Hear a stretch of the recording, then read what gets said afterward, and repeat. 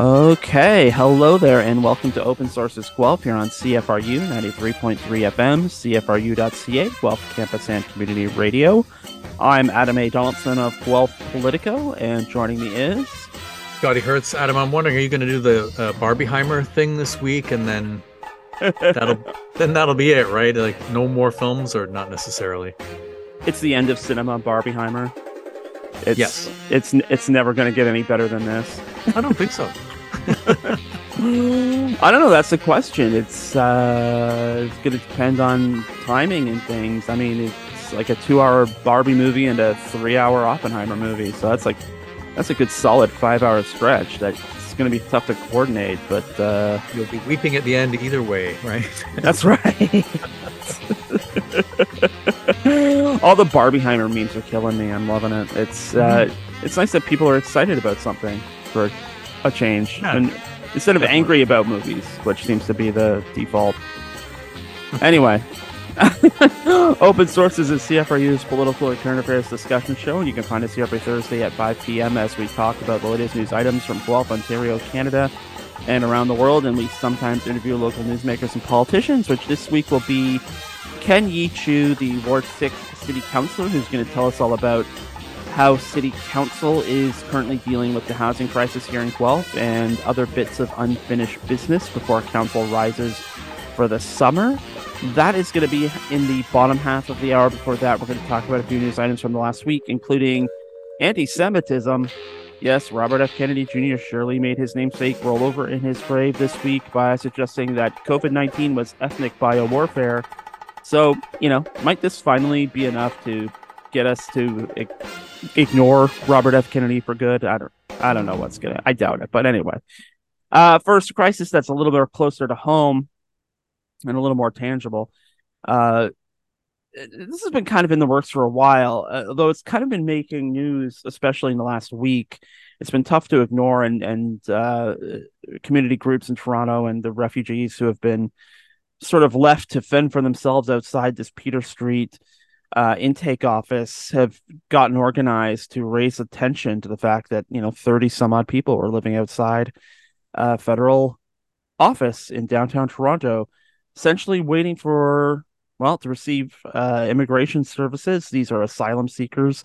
A lot of back and forth confusion about who's responsible for what at what levels of government. In the meantime, you have people sleeping on the street. Hot, been some pretty hot days lately. A lot of torrents of rain. Pretty much all weather types. And we can chuckle, of course, but the plight is quite serious. And this week it seems that there's finally been some action, although I'm not sure how long term that action is going to be. Mayor Olivia Chow is saying they need about $157 million to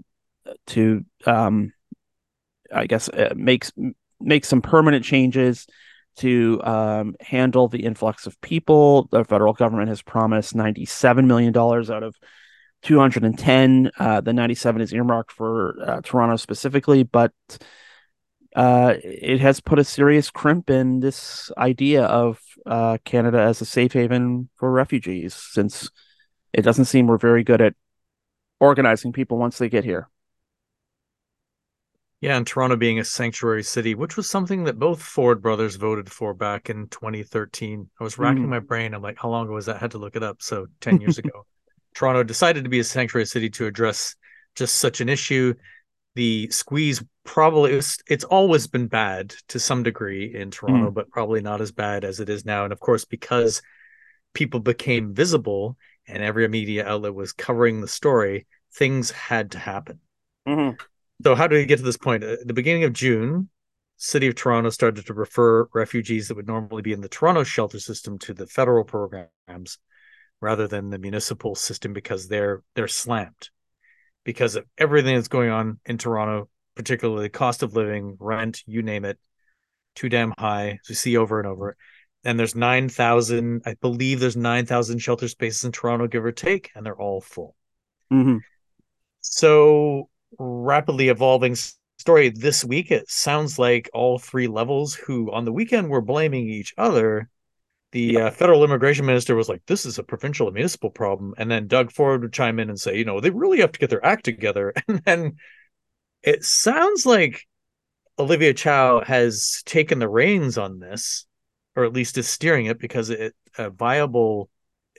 all temporary. This is all band-aid solutions. Mm. Starting with the money that is going to come from the feds now that they've said the number kept changing. I heard 100 million, 157, 200 million, 97, not too shabby. But the problem is still space. If the shelter system's full, they need to find space in hotels and other places to accommodate people. And it sounds like a couple of the churches in Toronto have stepped up, and they've been getting some press. One is Revival Time Tabernacle, another one, Dominion. They're both Black churches. Mm-hmm. It took Black churches we don't hear very much about to step up. In fact, I wouldn't say they're unknown, but it's a smaller community who have stepped in and are putting people up in the gymnasiums of their churches. But also one of them, I believe it's Dominion, is finding space for people in the congregation's homes. Mm-hmm. So as to whether, and a couple of leaders from those churches have spoken out too, saying, that this obviously isn't the permanent solution. We're here to help, and address all the same problems or issues, because it's not as if with those steps and getting people off the street, once you're not seeing them anymore, does not mean at all that the problem is gone. Right. Yeah, there was also the CEO of Paramount Fine Foods, Mohammed Faki, Mm-hmm. who stepped up with he was going to provide $20,000 for some emergency housing too. And I noticed it was kind of like right after that, after he made that announcement, things started like the proverbial wheels started getting greased. So I mean, I don't know if it was like a cosmic coincidence, but I mean, it also probably doesn't hurt that he looks like he got some movement on it. At the same time, Mm-hmm. it looks pretty bad when it takes like a millionaire businessman to come in and go, I know, I will save the day. I mean, it's not a great look for the Canadian government or any level of government. But I think it's kind of galling. And I've been seeing a lot of commentary. It's like, oh, Canada's not as good as refugees as it thinks it is. And I'm like, have we ever? Because, you're thinking back to the Syrian refugees, a lot of that was private initiative as well. It's like, yeah, the government helped get the people here, but when they landed, it was, there were whole community efforts here in Guelph and other places to get people settled, to get them a place to live, to get them clothes, winter clothes, and find them amenities, find work. It has always been like a multi-tiered effort, and it just seems like the whole system fell apart here. That the city of Toronto is like, well, our shelters are full. Go down to this address and you'll find help from the federal government. And I'm not sure what exactly, if this office is specifically meant to deal with asylum seekers and refugee claimants, or if it was just like a Service Canada outfit, which is probably not set up to deal with those things. No, I think it's the main office for Toronto, like the let's call it shelter distribution. It's the Right. place where you would go, and then because they've been shut out, they just stay put. It's kind of like getting stuck in the airport, sort of. Yeah. Where it's like, this is the last stop. I have nowhere to go. There are no supports. Thankfully, people did step up, both community leaders and, like I mentioned, those churches stepped in and said, okay, we're going to try and do something here. So I think that's what was going on. And interestingly, just this morning, which is Wednesday morning, they were talking about this at Toronto City Council, and something that was mentioned by Chow, who is seemingly able to work. She's coming up with agreements. It sounds like she talked to Ford, but she specifically mentioned talking to Prime Minister Trudeau, saying that that it's great that the feds are going to work with us. That was all I heard, but it's all three levels are involved. I'm not sure how directly involved Doug Ford is. Probably sent somebody, but anyway, one of the suggestions was to set up an intake at the airport, similar to what they had when the first wave of Ukrainian refugees came. Right. So that way, right at that point, there can be some sort of, let's call it, delegations where people can go, because 40% of refugee claimants that come to Canada end up in Toronto. And if this, that's not to say that the load couldn't be spread out. We saw it with Roxham Road as well, and Quebec was complaining that they were full. But I get the impression that most of these people arriving had flown in. Mm-hmm. Particularly, it seemed to be a strong Africa-wide contingent, particularly from the LGBTQ plus community. Mm-hmm. And that's interesting too, in that we talked about this before, about how a lot of African countries in Africa, particularly Uganda, is one specifically, has had a lot of attention, Mm-hmm. where evangelicals are directly involved in passing laws that are turning people into refugees, where normally they wouldn't be, because it is illegal to be homosexual, among other things. Mm-hmm. So there's this weird kind of, it's fantastic that the churches are helping out, but there's this like, I wonder how that dynamic is going to go. If it's, I'm not sure, how the churches lean, but Mm. it's this is an evolving story, and that's maybe a bit of a subplot with it. But it's fantastic that they've stepped up. Yeah, But yeah, well, I was just gonna say the distribution problem you mentioned. Like, I found this out. 70% of the 2,400 um, hotel rooms that have been taken out to to house refugees and asylum claimants, 70% of them are in Quebec.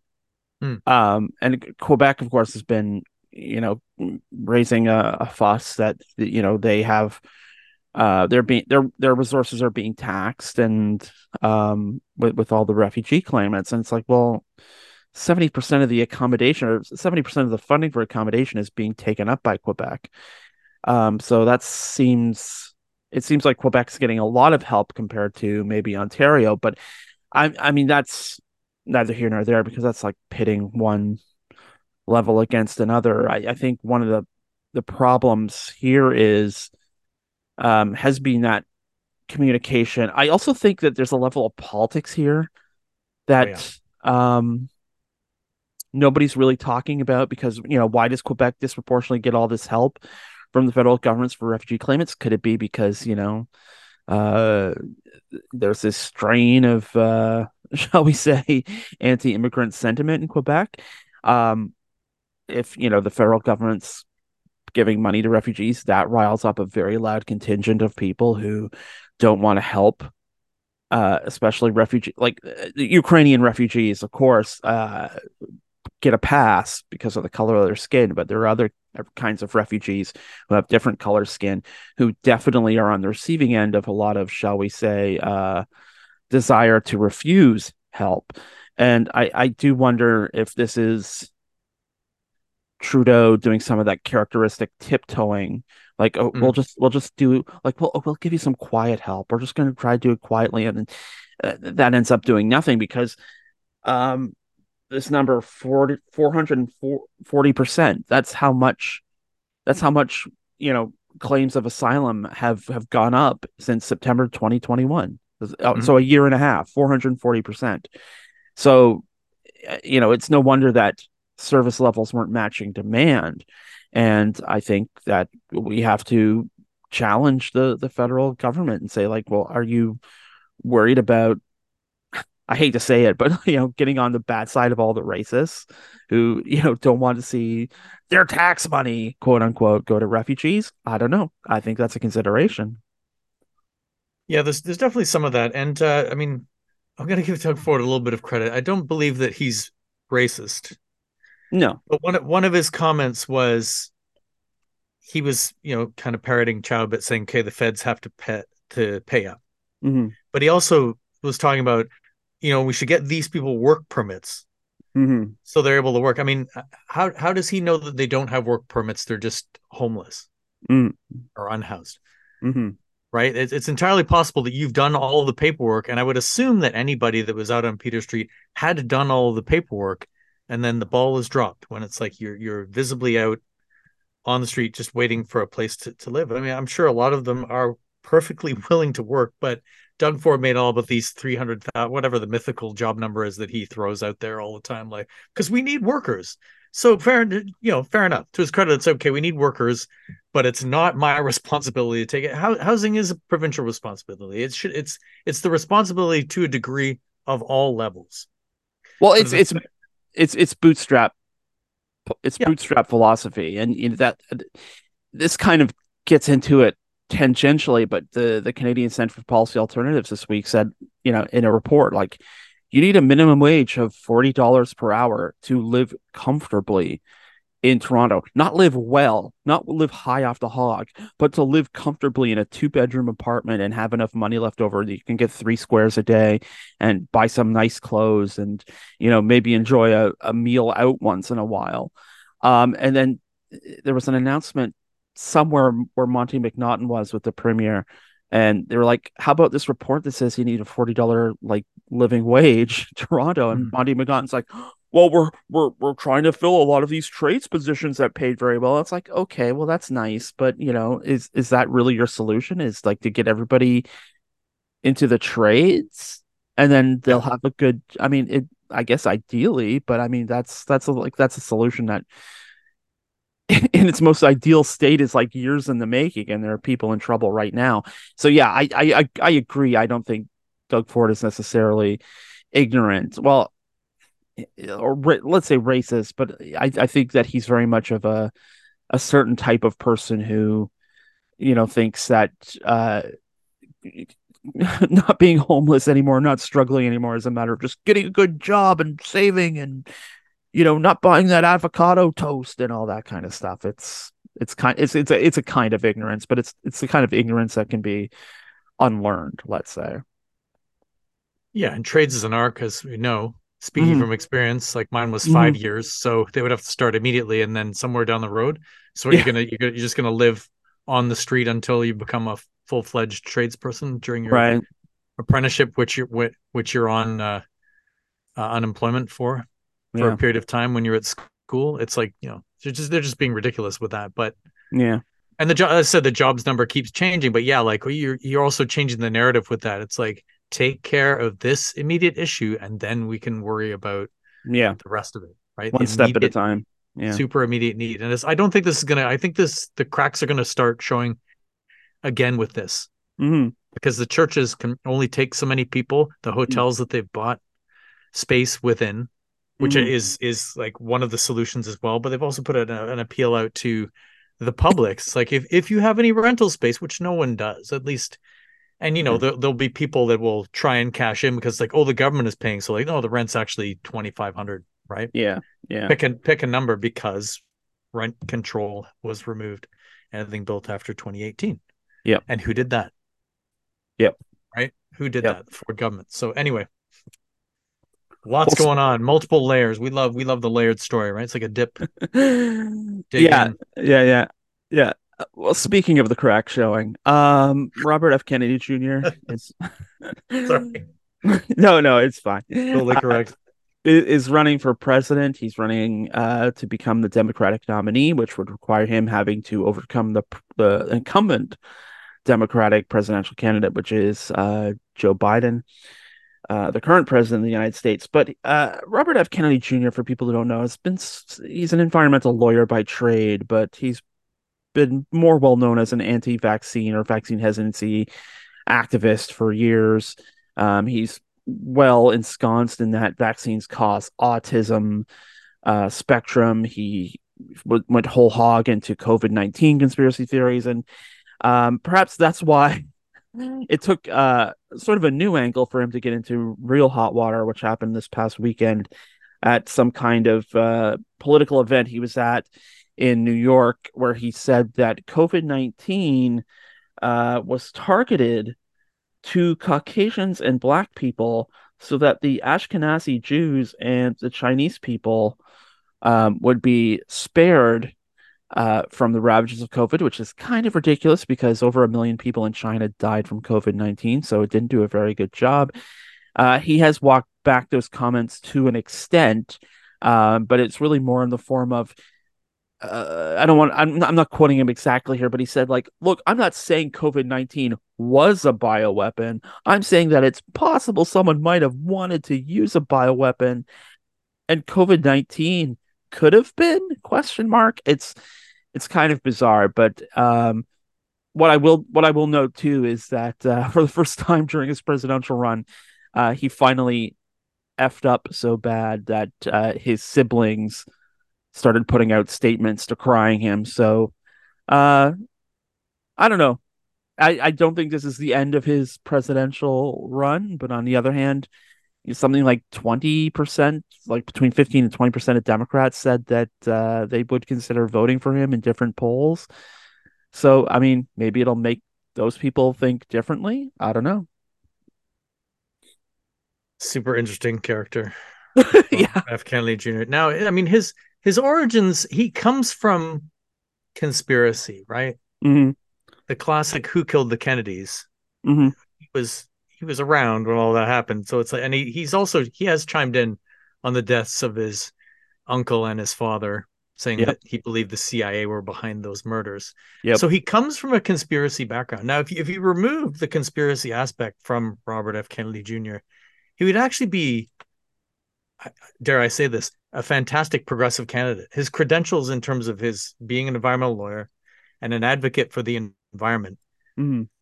But there's this weird, and I finally had a look at his Twitter. I'd been avoiding it, where there'll be one post about, yeah, we need to, food security in communities. It could be a post from anybody, say, in the Green Party, right? Hmm. It's like, here's this underserviced community, and food safety and security, and we need to get pesticides and corporate involvement. But then there's this other side to him, complete other side, where it's total conspiracy land, like you said about Hmm. vaccines causing autism, which has been a thing of his for years and years and years. And prior to this, the family coming out saying, we don't agree that he's comparing this to the Holocaust. It's something that he's done. Hmm. He's saying vaccines are, people getting autism vaccines is a Holocaust, and his family are like, no, stop it. Who was it this week? It was his nephew, I guess, Joe the Third. Joe, yeah, another Yeah. Joe. Well, they're all Kennedy, right?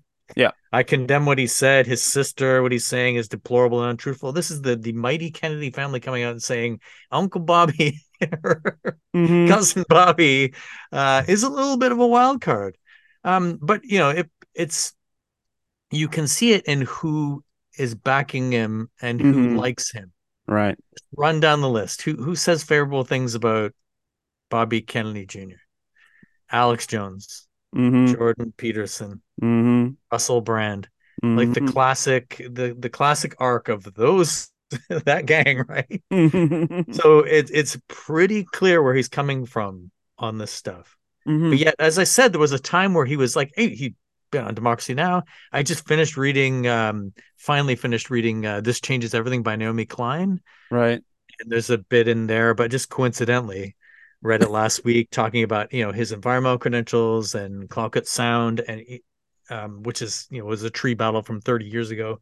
So he Hmm. has this street cred, Hmm. but yet then there's this other. Do we call it the darker side or just the wild side, or I don't know? Yeah. But it's amazing to watch. It is amazing to watch if it weren't so like he is kind of given credibility. Like there is this cult like thing with people like Musk and Jones and I mean he's also people like Steve Bannon are Mhm. backing him sort of disingenuously because they want to try and be disruptors and make things as hard for Joe Biden as humanly possible to get reelected again. But there's also a real dangerous streak to Robert F. Kennedy Jr. There's an incident in Samoa in 2019. He goes to Samoa where he teams up with um, an activist there who's like an anti-vax activist, and there was a case in 2018 where two infants died, and there was a conspiracy essentially that the MMR vaccine killed these Mhm. two babies. Um, the MMR vaccine for its measles, mumps, and rubella. So that's one of the shots you get when you're a baby to prevent those illnesses in case people are confused. It turned out the babies were given a muscle relaxant for some reason along with the shot, and it was the muscle relaxant that ended up resulting in the fatalities. But by the end of that, like Robert F. Kennedy Jr. is in Samoa telling people not to get vaccinated, and lo and behold, measles outbreak, 70 people dead. The New Zealand, I think it was a soccer team, goes to Samoa to take part in a tournament. They bring measles back. 600 some odd people in New Zealand get measles. So, this isn't a guy just talking. This is a guy who's done actual like harm to communities with his craziness.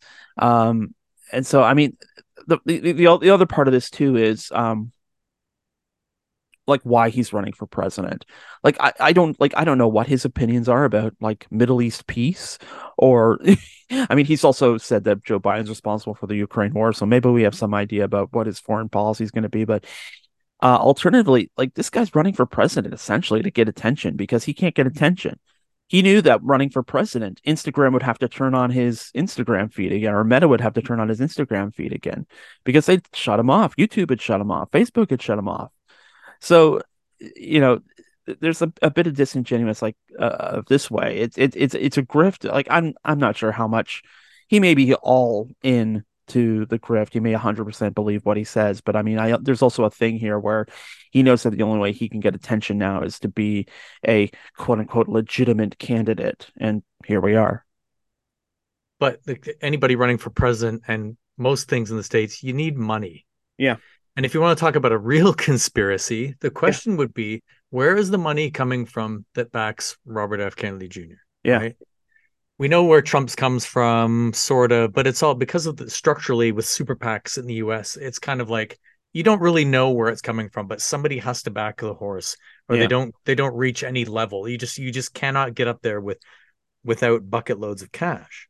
Yep. Right. So it's not as if he's this folksy. He passes himself off as this. Like some of the videos on his Twitter in particular, they have kind of a religious feel to them. It's weird. Yeah. And there can be that essence in politicking, but American politics in particular, whereas this the way the music and the thing is structured, that it's like, but of course to produce these things all needs cash, to get the message out there needs money. So it's like who is behind, finding out who is behind them, and you can be sure that there's like somehow anti-vax money behind them, and possible. I was to say possible conspiracy. It's strange, and like there's actual shenanigans going on that's getting him, or will try and get him to the level that he's hoping for, which is president. And like a Trump Kennedy Jr. showdown, would be great for us, but I don't think it would be great for America. It would, and they like it. Trump has said good things about him. Yeah. And did he not? I remember hearing at him that he may have been some kind of consultant on vaccines in the Trump administration. Was that right? Yeah, in the early days. Yeah. Yeah. So it's before COVID. Before COVID. Yeah. Because he's supposedly authority, but as you said, with what he's been getting up to around the world, not helping. And he also, sticking with that, he wrote a whole book about Fauci. It was a big long title. I can't remember what it was. Yeah. A lot of the Fauci hate, the fuel for the Fauci hate that we see online, is derived from not just that conspiracy. I'm not sure how much he fueled it, but he sure doesn't like Fauci. Bill Gates is involved. Ivermectin's good for COVID-19, but then he'll say, "Oh no, I'm being taken out of context." Like, no, it's pretty clear what you're saying. Yeah, that and conspiracy people inevitably go racist and anti-Semitic. What is the true test? The true test of conspiracy theory is like, if it goes to those places, bona fide conspiracy theory. Full stop. Yeah, and during the height of COVID, there was sort of an analysis done, and it was like 90% of the anti-vax conspiracies on Facebook were linked to 10 people, and one of them was Robert F. Kennedy Jr. So it goes to show his influence. But we'll have to leave that there for today. We're going to take a quick break and come right back with our interview with Kenny Chu. You are listening to Open Sources Guelph here on CFRU 93.3 FM, CFRU.ca, Guelph Campus and Community Radio. And how much they can take. Ashes and mudslides all around. Is this any way to go? Gotta think past your bank account to keep the world we know. Hey, hey.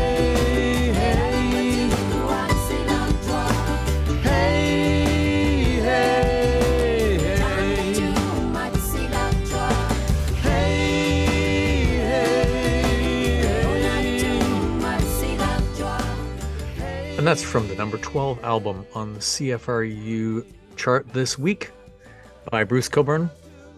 Famously played Hillside Festival, coming soon to Guelph a couple of times. Saw both, including The Last Century. Woo! The album's called "O Sun, O Moon," and the song is "To Keep the World We Know." Some of us have already left the world we know, as we discussed in the previous segment.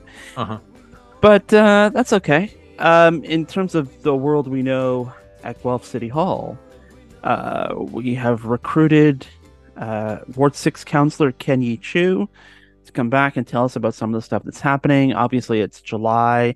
You might think they're slacking down at City Hall. They are not slacking. There's a double meeting last week. There was a double meeting this week.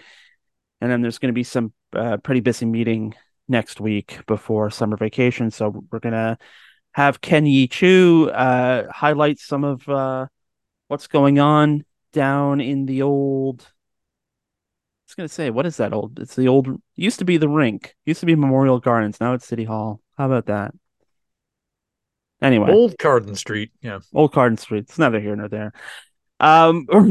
We're gonna just queue up our interview with Ken Yi Chu, and we're gonna hit play on that starting right now. Okay, Ken Yi Chu, thank you so much for joining us once again. Thanks for having me, Adam.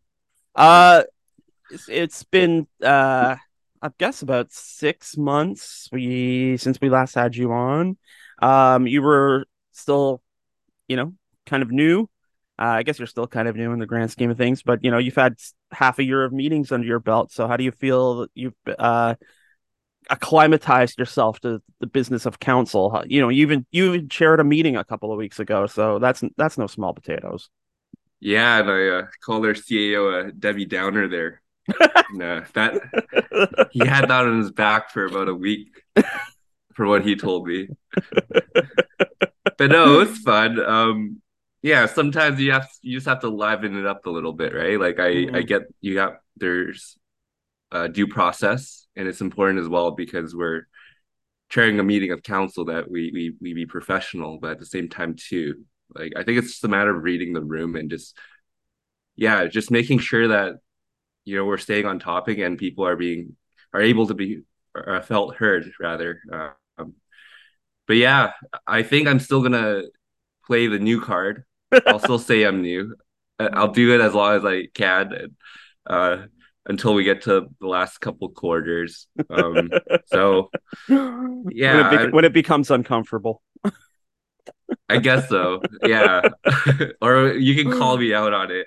Hey, this guy, he's been here for a year and a half now, so he still doesn't know what he's doing.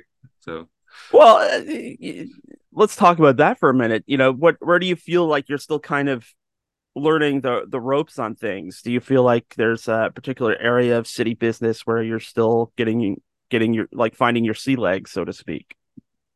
Yeah, no, absolutely. I think for me, it really comes down to understanding the culture, like at City Hall, and even within the community as well, right? Like I think you quickly realize after how many emails from constituents that you're not the one that driving what can be done, what can't be done, right? There's a due process, right? For everything, and we're representing not only our constituents but the city as well, right? Like they call us a Guelph City Councillor, not... Well, I guess you can call me a Ward 6 City Councillor, but most people would generally consider most of us a Guelph City Councillor. Right. So I think in that respect, there's been many times where I've had to be very patient and very tactful. And that's kind of been my approach, and it's going to continue to be my approach to, just offer suggestions for where things can be improved, but at the same time allow staff to have that breathing room so they can make that sober judgment, because at the end of the day, they are professional, right? And everything at this point is delegated to them. So I think, yeah, it's really just been about understanding that culture, because every municipality does it different. Like some councils are more hands-on, some are less. And I think for us like there's a willingness and eagerness to want to be more hands-on, but at the same time we're considered part-time. Mm-hmm. So like while we can spend a lot of our time, and I do spend a lot of my time like focusing on council. Like we really can't get into the operations all too much, and I think that's something I've really had to learn to accept because I'm someone that really likes to collaborate and really likes to get in there, but I'm not at that level anymore, right? So Right. it's been a little hard to be honest with you, but at the same time it's humbling as well because it requires a lot of trust, right, in the process and trust in our staff, and like you have no choice but to trust them, right, regardless of personal opinions. So I Mm. think that's something that I would like to help people recognize as well, like how does the process actually work, and yeah, where can we apply some pressure or an accountability, and where can we just sit back and just chill out, right? Because I think that's what we need to do sometimes. Just like take a deep breath and just recognize, hey, like you know, one day you're gonna get that crossing, right? And one day it is gonna be enhanced, right, to the Right. standards in which our staff desire it to be. But we are all working with finite resources at the same Mm. time, so like I think that's something as well that I had to recognize that a lot of the conversations that I had with my constituents, they were very aspirational. They were very hope driven. Mm-hmm. Um, so, is there a way in which we can kind of land the plane and help people recognize what are some areas in which we can work on, and what are some things in which we need to take like a second sober thought, right? I think just to be completely honest, right? Like that's kind of how it is, right? Well, that's Um, a good place to sort of lead to this next section I wanted to ask you about. There was the workshop meeting last week about housing. Um, Mayor Guthrie said it was essentially to, so that everyone's, I guess, working from the same textbook, so to speak, on the housing issue. But I mean, this is another issue where, as you're saying, the city's trying to get its head around it. The process doesn't move as fast as people like, but I'm sure you're hearing this all the time about a lack of affordable housing, people who are worried about their rents going up, people who are worried about, being rent evicted and then struggling to find a place to live on the open market. And how are you reconciling like those very disparate circumstances that on this, everybody calls it a crisis, but um, we kind of have two speeds about it right now. There's the speed that people out in the community are feeling and the speed that the city is taking, because tackling a crisis like this is something that's kind of new, and there are multiple pressures along with that too. That's a yeah, I lot, I don't, know. yeah. I think first of all, like just on a personal level, like I am a renter. I am recently out of school. Well, I'm technically still in school part time. Right. I don't know what I am at this point, Yeah. but I am in that generation where it is like home ownership and like just the attainability of it seems kind of like a pipe dream at the Right. moment. A lot of my friends and people that I know who want to get into the market, like they can't do it without the help of their parents, right? Like that's the reality. Right. And not everyone is as privileged as maybe some of my friends are. Mm-hmm. And I'm certainly not in that position as well. Mm-hmm. So like I see the need in that, and like all we can do is try to close the gap, right? Because I don't think this is an issue that will ever be solved just with any policy proposal or any change in government.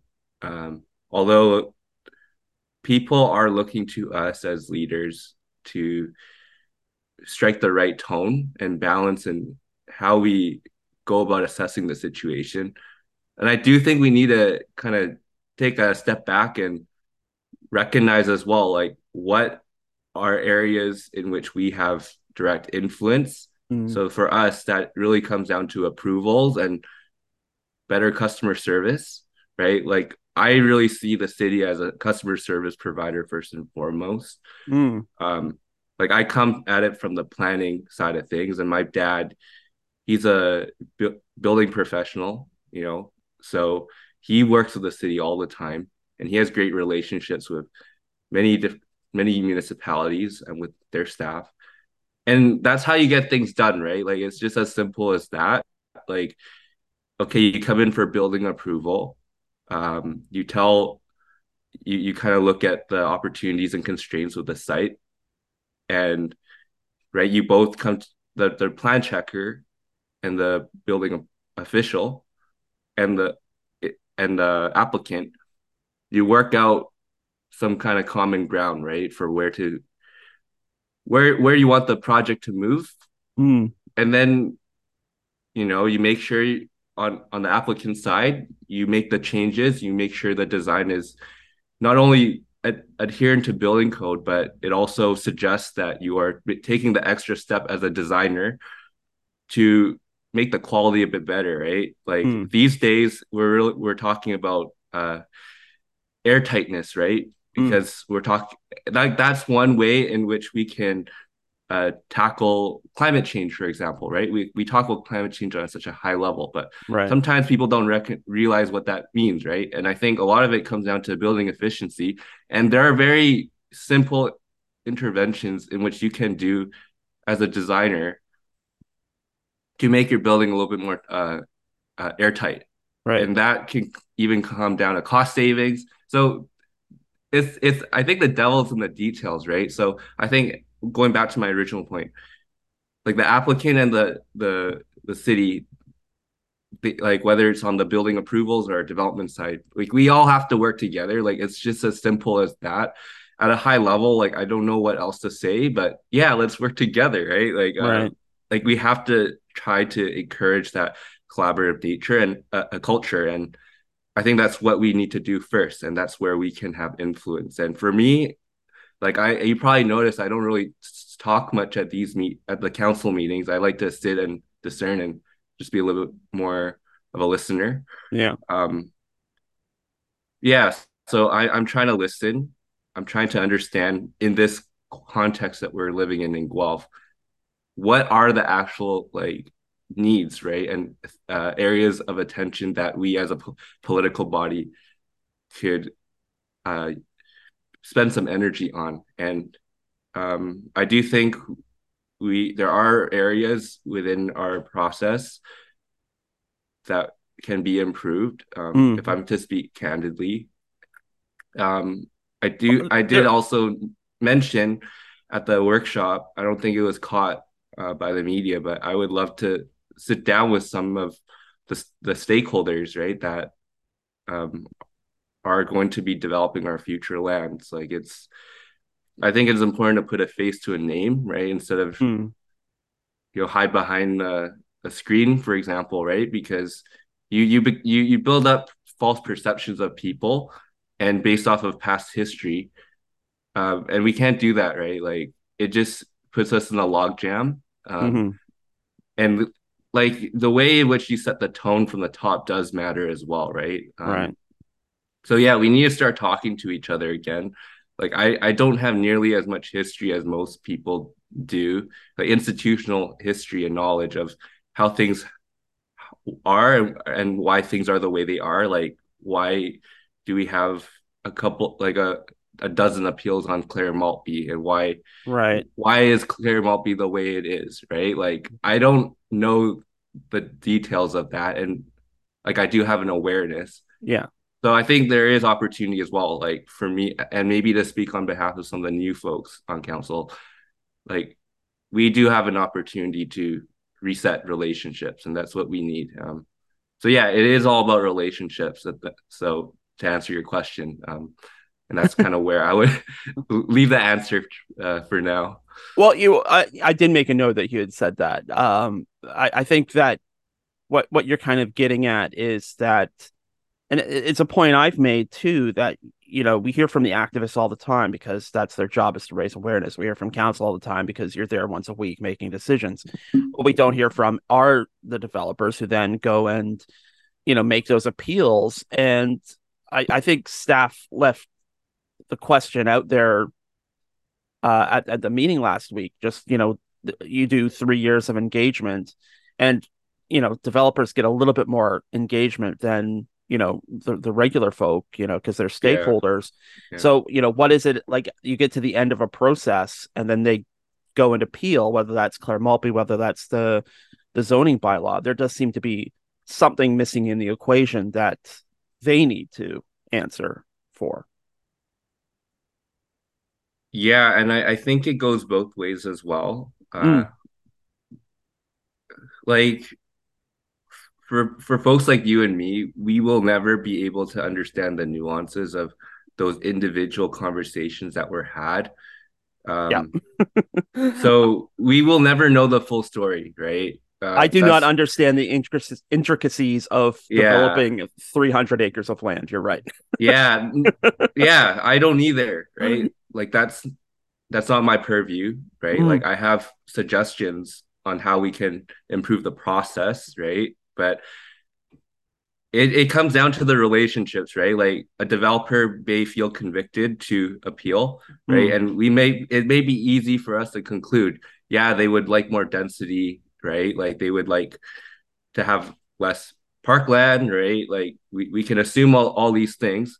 We can assume as well that they may be greedy, right? mm. But where's that getting us? Is that really getting us anywhere, right? Right, Like if right, right, anything, that's compromising a lot of the credibility in our our thought process, right? right. So I like to try to give people the benefit of the doubt, right? And I don't think and there are ways in which we can keep these conversations, even at a political level, professional. And I think we desperately need that, Mm, especially here in Guelph, right? Because we are working with a finite pool of developers. We have finite land, right, and we as a city have finite resources. So right, anytime we get our staff to do something, like that takes a lot of human resources, right? Like right. even to write a simple staff report, like that takes a lot of time, right? Mm, Just to make sure the wording is right, that you're being calculated in how you're uh, putting forward information. yeah, Yeah, so I think we need to just recognize it's not as simple as just let's build a park, let's not build a park, let's let's make sure the density is a little lower, let's make it higher. right. So I'm trying to figure out as well, like for myself, like how do I play a role in facilitating these conversations? And that's something I've been actively thinking about, right? Because Mm, you recognize at this point, um, people put you here because they want to hear you talk. They're not here because they want to see you be the administrator, right? Like right, our deputy CEOs are. right. So yeah, and I'm not usually that vocal. I'm not like I don't have an activist nature in me, but I do have like a strong sense of what can be done better and what shouldn't be done, right? That kind of guides me. And Mm, yeah, like we'll see where that takes me, whether people like me or not, like a year or two from now, if I say something controversial, but we'll have to see, right? I we don't will know. have to see. I Yeah. want to do a little lightning round before we run out of time on some of these other things, and some of these are coming up next week.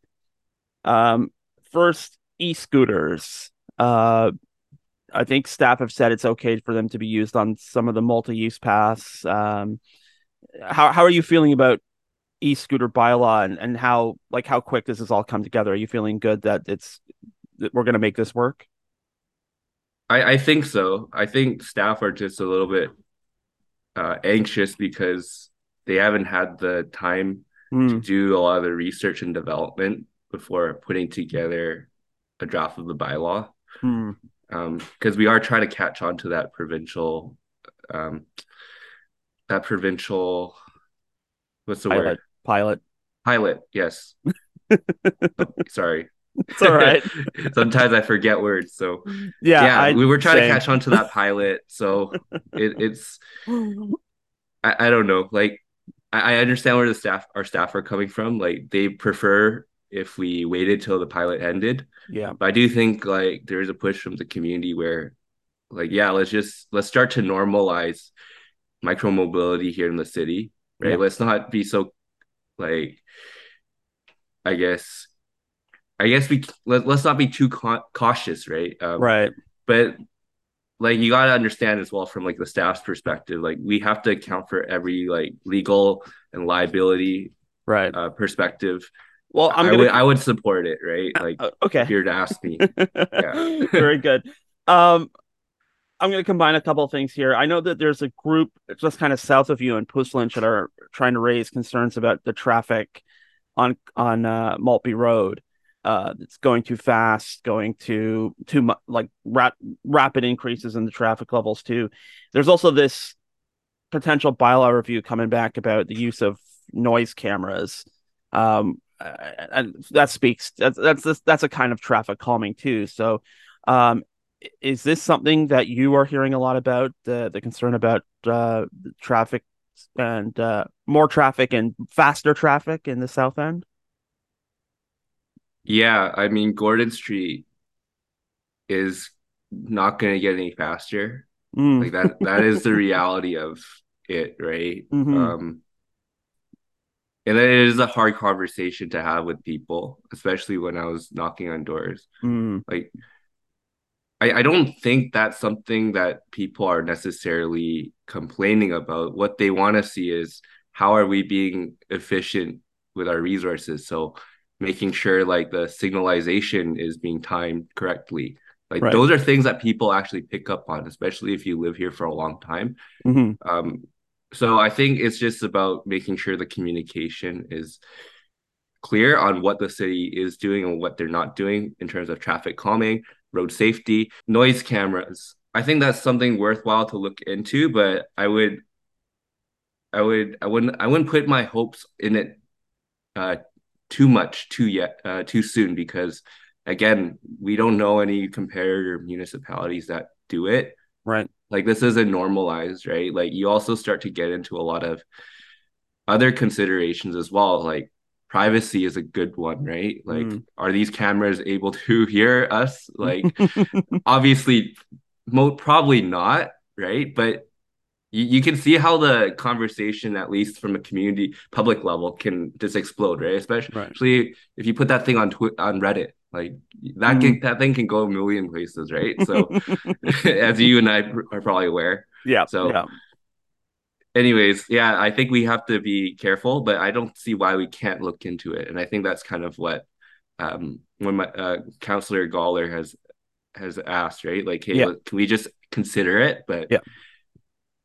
yeah, I think we're most of us on council were okay with that, but I wouldn't push too hard on having it something implemented, right? Because we don't even Right. know what that even looks like, right? Right. You ask Doug Godfrey, right, our general manager, he'd probably like be up at night, right? Just trying to think, how Yeah. am I gonna get my guys to enforce this thing, right? So, um, Yeah. yeah, A lot of unanswered questions still, but yeah. So I guess that's where what I'm trying to get at. yeah. We Well, have no idea what this means, right? right.